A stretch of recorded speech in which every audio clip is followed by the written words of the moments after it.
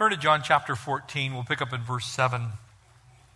And our second installment of Jesus the Cardiologist, these cures, if you will, for our heart problems, the conditions of our heart about which Jesus begins and ends this chapter with, do not let your heart be troubled. Don't allow yourself to end up with a troubled heart. And Jesus has already talked to them about the place he would go. You're going to one day, I know that I'm going to go one day, no matter what this world has for me, no matter what happens in this life, no matter all of the circumstances that may befall me, I know one day, as Jesus already said, he is the way and the truth and the life. No one comes to the Father but by me, but by him. And as he says that, he's answering the question, well, how can we know that in your Father's house are many mansions? He says, look, I'm the way. Know me. So he's already told us that we, through Christ, have the opportunity to go to heaven. He's now going to elaborate on these things that keep us from having troubled hearts. He's going to take care of addressing these issues that trouble probably many of us in this room this afternoon. And so the next thing that he says, and we'll pick up in verse 7, and he says, if you have known me, if you had known me, he's not asking a question, he's drawing attention to the fact, Philip, you know me. And so as he does that, he's going to bring forth this next cardiotherapy. And so would you pray with me, and we'll ask the Lord to speak through his word. Father, we thank you for sending Jesus into this world, that the world through him could be saved. Lord Jesus, we thank you for coming and being obedient to that plan. Lord, to offer your life a sacrifice for us so that we could go to heaven. And Lord, we pray now that you'd comfort troubled hearts, maybe even in this room today. Father, those that perhaps don't know if they can know you, but they can. And so bless your word, speak to us through it. In Jesus' name, amen. Verse 7 here in John chapter 14. If you had known me, and again, it's not a question, he's making a statement drawing attention to the fact, Philip, you know me. You would have known my Father also. And from now on, you know him and have seen him. And so Jesus is going to illuminate the disciples' minds to remind them that while no one can visibly see Father God, in fact, Scripture is very clear, no one can see God the Father and live. His holiness would consume us. He dwells in an unattainable place for us with our sin. So while we're here on this earth, we can't be in the literal presence of God. It's the reason that Moses only saw God's shadow, so to speak, as he passed through the cleft of the rock. But we actually have seen God. Not visibly, but in every way, shape, or form that your mind can possibly imagine. You can see God. And you do see God. And here's how we know that. How does John's gospel actually begin? In the beginning was the Word. And the Word was God. Amen? And so, who was the Word? Verse 14. And the Word became flesh and dwelt among us. Jesus, the Word of God, is God incarnate in human flesh on this earth. So as they're seeing Jesus and hearing Jesus, they are seeing and hearing God in that sense. Jesus is going to remind them, look, have you been paying attention? I love Philip's question, by the way. I'm a question guy. I kind of ask a lot of questions. I'm that weirdo that turns into the turnouts on the freeway and goes and sees the place where the guy's mother-in-law's father's aunt's uncle's cousin went and set up an oven and baked a piece of bread, and so it's called the bread turnout. I read those things. I like questions. I think God likes questions. God speaks to us. He wants to talk to you. He knows that you have questions. And so he's not being chastised here. Philip's not being put down because he's asking a dumb question. Philip said to him, Lord, show us the Father, and it's sufficient for us. He's actually really asking this. He's saying, okay, well, can we go outside and look up at the heavens, and can you show us the Father? Can you actually point us towards him? Maybe is there some mountain in the northern regions of Galilee that we just need to go and we can actually see God? It's a very practical question. He's saying, well, you're saying we can see him. We want to see him. Notice how Jesus answers. And Jesus said to him, in response to that question, after he's already said, you know me, you know my Father, and from now on, you've known him and seen him. Jesus said to him, have I been with you so long, and yet you have not known me? Philip, do you realize what he's saying? He's reminding him, I'm God. You've been walking with me now for 3+ years. Did you miss all the things that have been going on? Do you not get it? Don't you understand what's going on here? He who has seen me has seen the Father. That's pretty plain, isn't it? Why? Because the Word became flesh and dwelt among us. Because he who has seen Jesus has seen the Father also. Not the literal Father God who dwells in unapproachable light in heaven, but everything that God is, so is Jesus, because he's God. He's nothing less than God. And while he put off the glories of heaven and came to this earth as a man, he is nonetheless 100% God. So how can you say, show us the Father? In other words, I'm standing right in front of you, Philip. Hello? It's kind of like one of those knock-knock moments, like tap yourself on the forehead. It's me. Do you not believe that I am in the Father and the Father in me? He's already said, I and the Father are one. He's already spoken to them. I'm not less than my Father. We are one.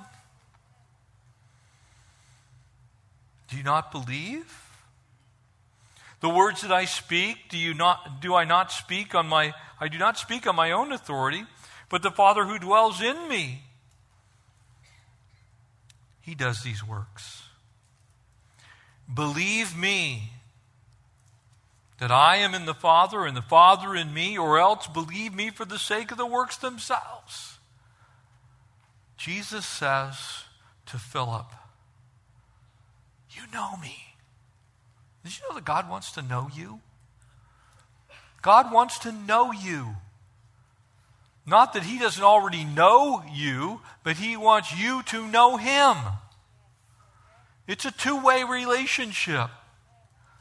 Just as Pastor Alex was saying as we began worship, worship is not only us Godward, but it's God speaking into our lives through that worship. As we receive back from him, as he receives that praise, he inputs into your life spiritual blessing and power.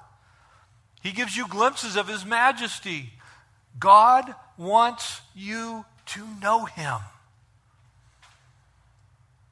He's given us the word so that we would be able to know him. Throughout John's gospel, some 141 times, the word know or known is used. And each time, depending on the nouns that are around it and the verbs or adverbs that are next to it, it can have slightly different meanings. And there are actually 4 of them. And it's really important that we understand what Jesus is saying here, because it is a very specific meaning he is pointing towards. There are 4 levels, if you will, of knowing. And the lowest one is very simple. Most of you in here, being the mathematicians that you are, know that 2 + 2 = 4. Amen? Most of you would not miss that. If I gave you all a quiz when you came in, a sheet of paper, 2 + 2 =, most of you are going to get the right answer. And in fact, you've heard that so many times in your life, you would just write down the answer, right? It's a fact. That's one way to know. A second way to know is actually the mathematic principle which is behind what I just said. Because mathematics uses integers. And if you look at the mathematical formula, then you know that the sum is always equal to the total of the integers. And so that's why you can use your fingers. If you've got 4 of them, if you take 2 over here and 2 over here, 2 plus 2 equals 4. That's actually the mathematical principle behind the fact that you know. That's another way to know. In other words, you can go a little bit deeper. It's not just knowing the right answer. Probably some of you have children that got in trouble in math class because they would actually know what the answer is for something. They'd simply write down the answer, but the teacher would say, you need to show me the work, right? That's 2. One is a simple problem, straightforward. You already know the answer, much like gravity. Most of you believe that the truth of gravity exists. We could all go up on the roof. We could enlist someone to volunteer to jump off, and then the rest of you could punch 911. Because what would happen is exactly what gravity purports, which is all things will accelerate at 10.3 meters per second squared towards the ground, acted on by gravity until you went to the center of the earth. So when that person meets the hard surface of the parking lot, they're going to have broken bones. That's the truth behind the very obvious thing that you fall if you jump off a roof. But there's a third way. And that third way adds in all of the relational properties. And so as you begin to develop truth, as you begin to develop knowing, you can have a fact, you can have the formula, and then you can actually put it to work, right? You can begin to actually use it yourself. And if by experience you use something over and over and over and over again, you become intimately acquainted with that knowledge or understanding. That is an even deeper level than simply having an understanding of what the formula is and knowing the answer. That's a third way. And in fact, Scripture, it begins in Genesis chapter 4, uses this version of know for the physical sexual relationship between a man and a wife. It's intimacy. It's to so deeply know someone that you become, in essence, one with them. But there is a fourth way. And it is that fourth level at which Jesus is speaking in this passage. What is it? It means to have communion. It's to go beyond the head, and it's to go beyond the hands. It gets past the things that you simply know and the things that you simply do. It is not mental knowledge. It is not merely experience tried over time. It is the spiritual. It is to commune with God. It is to be so deeply acquainted with God.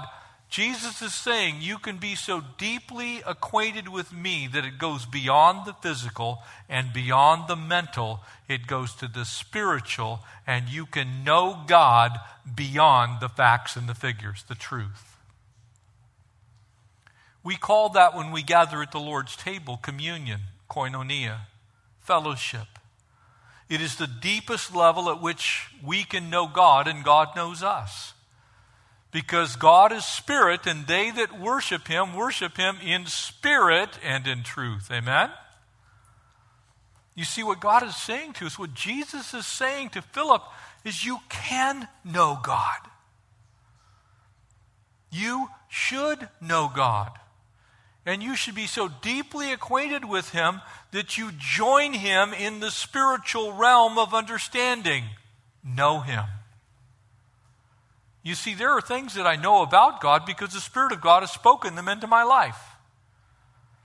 And they chiefly come to me through the Word of God. And we'll elaborate on this fourth one quite a bit more next week. But what Jesus is really saying is, look, you've seen me. I am God. You know me. I want a fellowship with you. I want you to know me the way God the Father and I know each other. Have you ever thought about God wanting to know you that well? To know you that deeply? Because here's the deal. God already knows all the facts and figures about your life. Amen? He made your days before there were yet any. He created you in Christ Jesus for good works so that you should walk in them.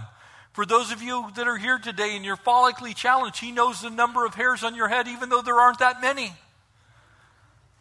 God already knows you physically. God knows you mentally. He wants you to know Him spiritually. He wants you to be deeply knowledgeable of who He is. All of His qualities, all of His characteristics, the totality, the sum of what you have discovered in God's Word, God wants that active in your life. You can know the Creator of heaven and earth. That's nuts to me. Now, it's one thing, I don't know how many, if anybody in here ever gotten an actual invite to the White House from the president? I haven't gotten one of those. I got one from then Governor Reagan one time to go to Sacramento. Those are pretty, you kind of hold those up. It's like, yeah, you got one of these? I got invited to the State House. Yeah.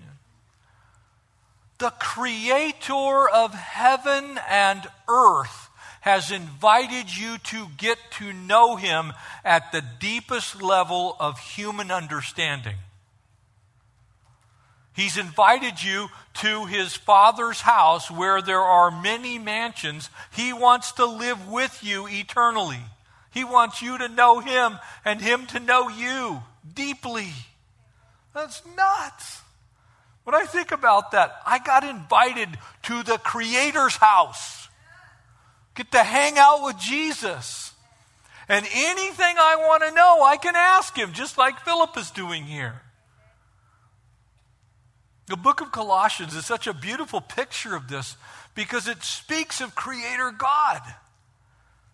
It says, nothing that was made without Him, and everything that was made for Him.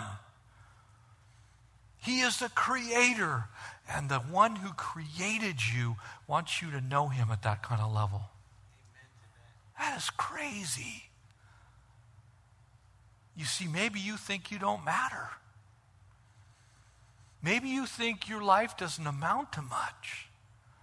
Maybe if you're like me, I was an unwanted baby. I wasn't wanted. I was a mistake.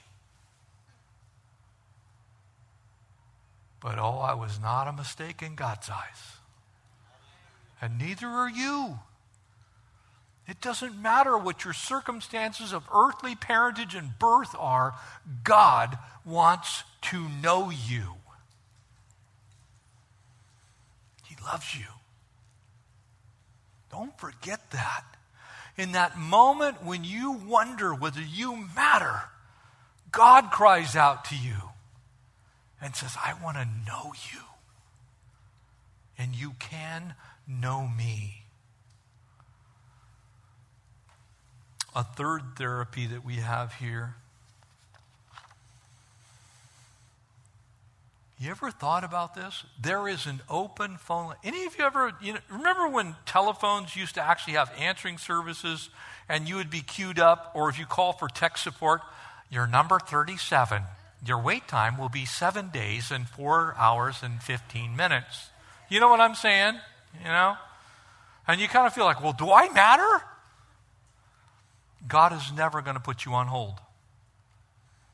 You're not going to be number 647 on God's list. You are always number one. His phone line is always open. He is attentive unto your cry 24 hours a day, 7 days a week, 365 days out of the year. God wants to talk to you.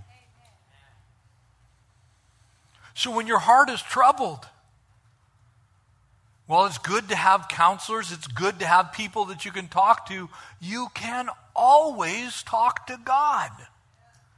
All day, every day. And He's not going to give you a bunch of bum advice. He's not going to steer you wrong. He's not going to push you away from the truth, but draw you towards the absolute truth. Notice verse 12 with me. Most assuredly, I say to you, he who believes in me, the works that I do, he will do also. And he's saying, look, you guys have the Holy Spirit, and he's going to illuminate that in a moment. But he's saying, you're going to be able to do these things that I'm doing. Can I tell you that Jesus actually was not the greatest evangelist of that time? He was the source of the evangelism, but Peter led way more people to faith in Jesus than Jesus did himself, as far as Scripture is concerned. Not that Jesus couldn't, but when he left, he says, look, I'm leaving you to be the light of the world. And so Peter, go to the book of Acts, read the first few chapters, and you're going to see Peter walks up, says 10 words, and 3,000 people get saved.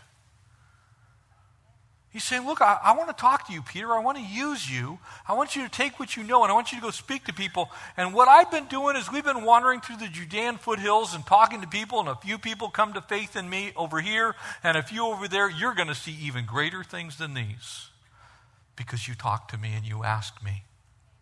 And I will give it to you. So he says, look, here's the deal. You're going to do these things, even greater works than these he will do. Because I go to my Father. He said, look, I'm going back to heaven. I came from heaven. I'm going back to heaven. But I'm going to leave you here to experience this incredible work that I want to do in this world. You're going to be the one who does it. It'll be me working through you, but you're going to get a hand in doing the work of the Father. This is crazy. Now, I don't know if you ever think these types of things. I would not leave the work of God in my hands. You know what I mean? I'm just being honest. I get somebody else. Get somebody who's younger, get somebody who's smarter, get somebody who has more zeal. Just get somebody. Lord, there's got to be somebody better. And we can all probably think that way. We'll get Elon Musk. He must have a plan, you know. It's like, he seems to be doing everything else. We'll just give him world evangelism. But God wants to use you to do amazing works. God wants to take your life and he wants to use you to do greater things than the things that Jesus did. This is crazy. How do we do that? He tells us. Because I'm going back to my Father. Whatever you ask in my name, that I will do. And it's not saying every time you want a new Mercedes or a new home or more money. The reference point here is whatever you do in my name. In other words, Jesus, what would you do? I'm going to ask for that. If I'm asking according to your will, your works, your ways, if I ask those things, when I ask properly, those things Jesus will do. God is not your genie, just so you know. Because if he was, all of the apostles got shorthanded. Amen? They all died poor, and they all actually died for doing what God told them to do. So be really careful that you don't get caught up in some type of prosperity doctrine. Nowhere in Scripture has God promised to do everything you ask him to do. Unless you're asking 100% according to his will. Then he says, I'll do that. That I will do. That the Father may be glorified in the Son. If you ask anything in my name, I will do it. If you love me, keep my commandment. You see, what Jesus is really saying is in the keeping of the commandments, in the acknowledgement of God's will in your life, the things that you do in his name, Lord Jesus, what do you want to do? And I'm going to ask for that. The quickest way to that is his word. If you ever want to know perfectly and objectively what God wants you to do, all you need to do is align yourself with his word, and you're going to be spot on. If you ask according to his word, if you ask according to his will, and you do things his way, you are going to be asking for what Jesus would ask for if he himself were asking the question. That's why he says it this way.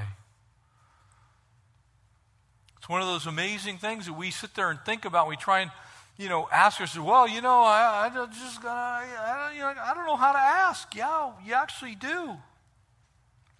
The problem is, much like the hymnist, oh, what peace we often forfeit. Oh, what needless pain we bear, all because we do not carry every last thing to God in prayer. We don't talk to God. We don't ask. We don't know what His Word says. And so we start asking for things that God clearly isn't going to do. I very often will, people will be in my office and going, would you just ask God to bless our relationship? And well, what's your relationship? Well, we've been living together for 12 years. And I look at it, seriously, it's like, I can't pray that prayer. What I need to pray is that you both get right with Jesus. We got to start there. You can't ask Him to bless something that His Word already says He won't bless. I can't do it. It's pointless. He's already spoken on the issue. So many people go, well, could you just pray that I would cut back on my drinking? How about we pray that you don't drink at all? Because that will fix that. I'm having a tough time with pornography. Well, maybe none is the amount you should see. We have to pray according to the will of God. And so if His Word has spoken, that's God's Word on it. Why? Because in the beginning was the Word, and the Word was with God, and the Word was God. So Jesus, the living Word, bears witness of what the Word says. You see, this book that you have in your lap, maybe you're a press and swipe book, but nonetheless, the book you have, called the Bible, comprised of 66 books written by 40 different authors that were written over a period of time of at least 1,500 years, is a message from outside of our space and time, so uniform and so perfect that to this point in time, there's not a single person that's found ever a contradiction within it. They have some questions. They have some things that perhaps they don't understand.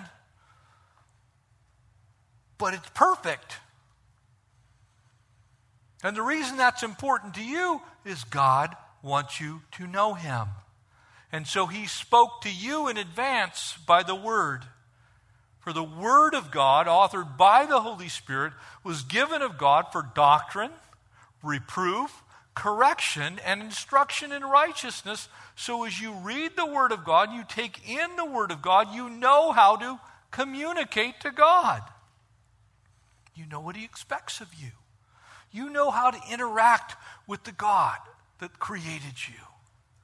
And so He says, when you pray this way. You have to pray in faith. You can't just pray with your flesh. You have to actually ask God. That's why James says very clearly, he says, you have not because you ask not, or you ask amiss or incorrectly or wrongly. If you want to know how to pray, the best way to do it is to read the Bible and pray whatever it says. Amen? It's not, God, can you bless me on my terms? Now, God, because He's good, sometimes blesses us just because He's good. But if you want to have a direct line access to the perfect plans of God, pray the Word of God over your life. That's why it's so important for us to understand fully what the Word of God says. That's why Paul, as he wrote the book of Romans, said faith comes by hearing, and hearing comes by the Word of God. So pray in faith. Address your prayers properly. Where's Jesus right now? Anybody know? He's in heaven. He's sitting at the right hand of God the Father, ever making intercession for you. And so what Jesus is doing is He's sitting there at the right hand of God the Father. Hey, Dad, can you take care of this? Jeff and I were just talking, and he said you could really use some help. Address your prayers to the Lord. Thy will be done. The Lord's Prayer begins with, hallowed be thy name. Amen? Make sure your prayers are addressed the right way. And pray in obedience to the things that God wants for your life. Paul, as he wrote to the church at Thessalonica in 1 Thessalonians 5, he says, we're to pray without ceasing. Can you imagine how different our lives would be if, while the line is open from heaven to us, very often we don't get on the line with God, amen? We need to pray without ceasing. And in everything give thanks. For this is the will of God in Christ for you, for me. God's will is that the lines stay open between the two of us and that we talk to him all the time. But a lot of people's prayer life looks like this. Help! Can't you see I'm dying here? When actually God wanted to keep you from dying in the first place. But you never asked him. You never inquired of the Lord. You got where you are because you went without him. Pray without ceasing. The final thing. Notice what he says, verse 16, last couple of verses here, and we'll close. And I will pray the Father, and he will give you another helper.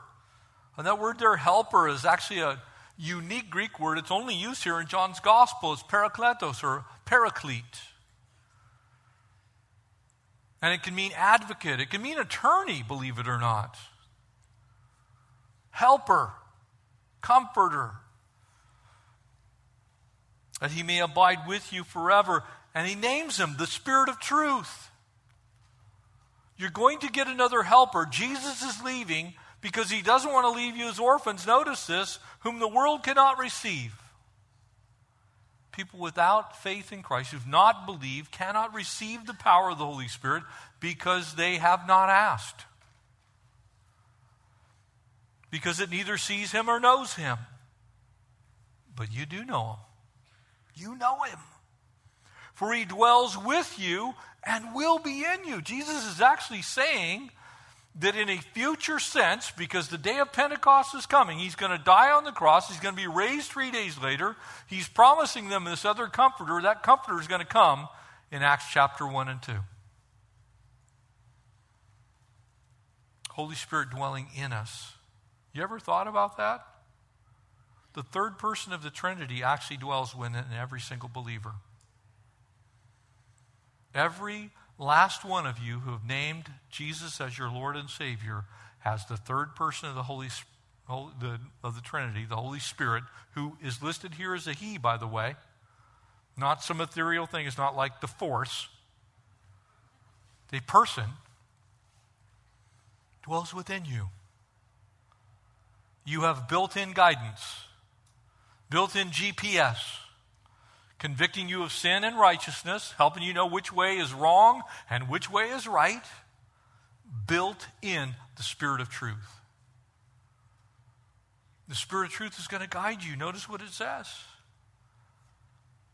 Dwells within you and will be within you, and I will not leave you as orphans, but I will come to you. You see, Jesus is taking care of our hearts by reminding us we're not alone. You don't go through life without guidance. If you're a believer, part of the problem that we have is we don't like the guidance we get. And so we go, well, Lord, that couldn't be you. The Holy Spirit's speaking to you. The Holy Spirit's talking to you. The Holy Spirit is in you. That little, still, small voice that's within you is going, nah, you probably shouldn't do that. Or, yes, you should really go the other way. We're going, I don't like that. The Holy Spirit's in you as a believer.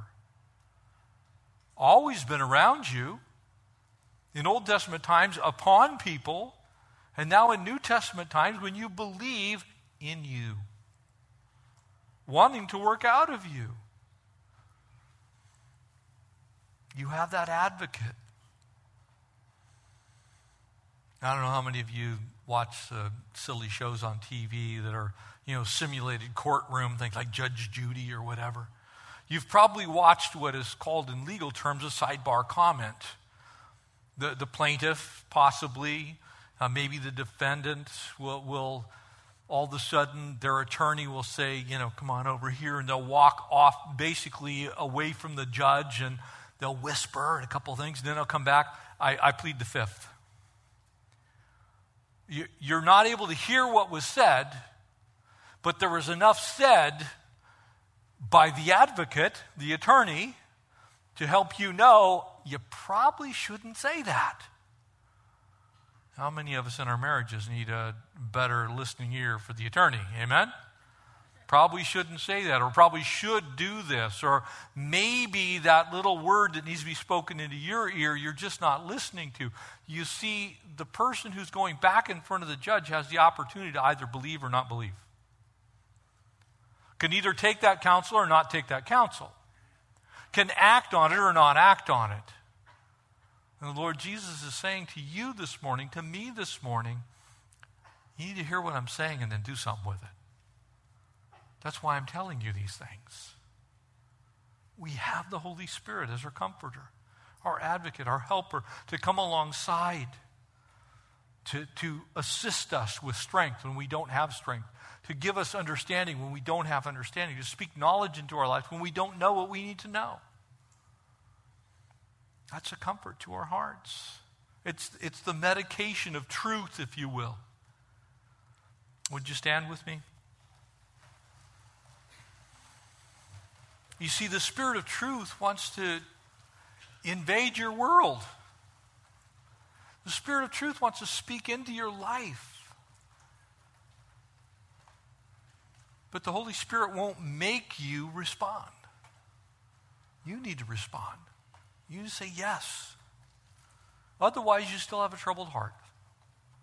You can keep all your stuff and you can try and do it yourself, and you can wander through life with whatever you can figure out. Or you can ask the Comforter to come back alongside of you and give you counsel. The fear of the Lord is the beginning of wisdom. Amen? Trust in the Lord with all of your heart, and don't lean on your own understanding, but in all of your ways, acknowledge the Lord and He will guide and direct your path. That's a work of the Spirit in your life. That's you saying, God, I don't know everything. I need you to tell me what I need to know. You need to take your medication. If you've got a heart condition, you go into your cardiologist, he gives you a couple of pills, maybe you need to be on some blood thinners or whatever. It's your choice whether you take the pill or not. He can tell you, look, you're going to blow a heart valve. You can go, no, I'm not. Or you can trust that all of that education, all of that medical school, the learning that's been undertaken is going to bear some kind of fruit in your life. Now imagine that the one who knows everything wants to speak to you personally and keep you from having a troubled heart. That's the role of the Holy Spirit in your life. To speak truth into your life so that you would walk with the Lord closely. Don't miss it. Don't have a troubled heart, family. As we leave today, prayer team's going to be available. Maybe there's something on your heart and you just need to pray with somebody. Remember, the line's open. You and God can handle that together. But it's always good to have somebody come alongside and pray with you. So avail yourself of that. But for us, don't walk in troubled hearts. Walk in a freed heart, a heart that says, thank you, Lord. I want to know you. And I want to receive your counsel so that I can stay out of the things I shouldn't be in, and I can be what you've called me to be. Amen? Father, thank you for the power of the Spirit to move and to work in our lives. We thank you for the open line of communication that is prayer. God, we thank you for your truth that we can know you. Pray that you would take these three things, Lord, that are so important to our walks with you, and you just strengthen us in each one of them. Lord, would we all have a hunger for the word to know you? Would we all be more active in our prayer life, praying without ceasing? Father, would you fill us with the Spirit, guide us in all truth. In Jesus' name, amen.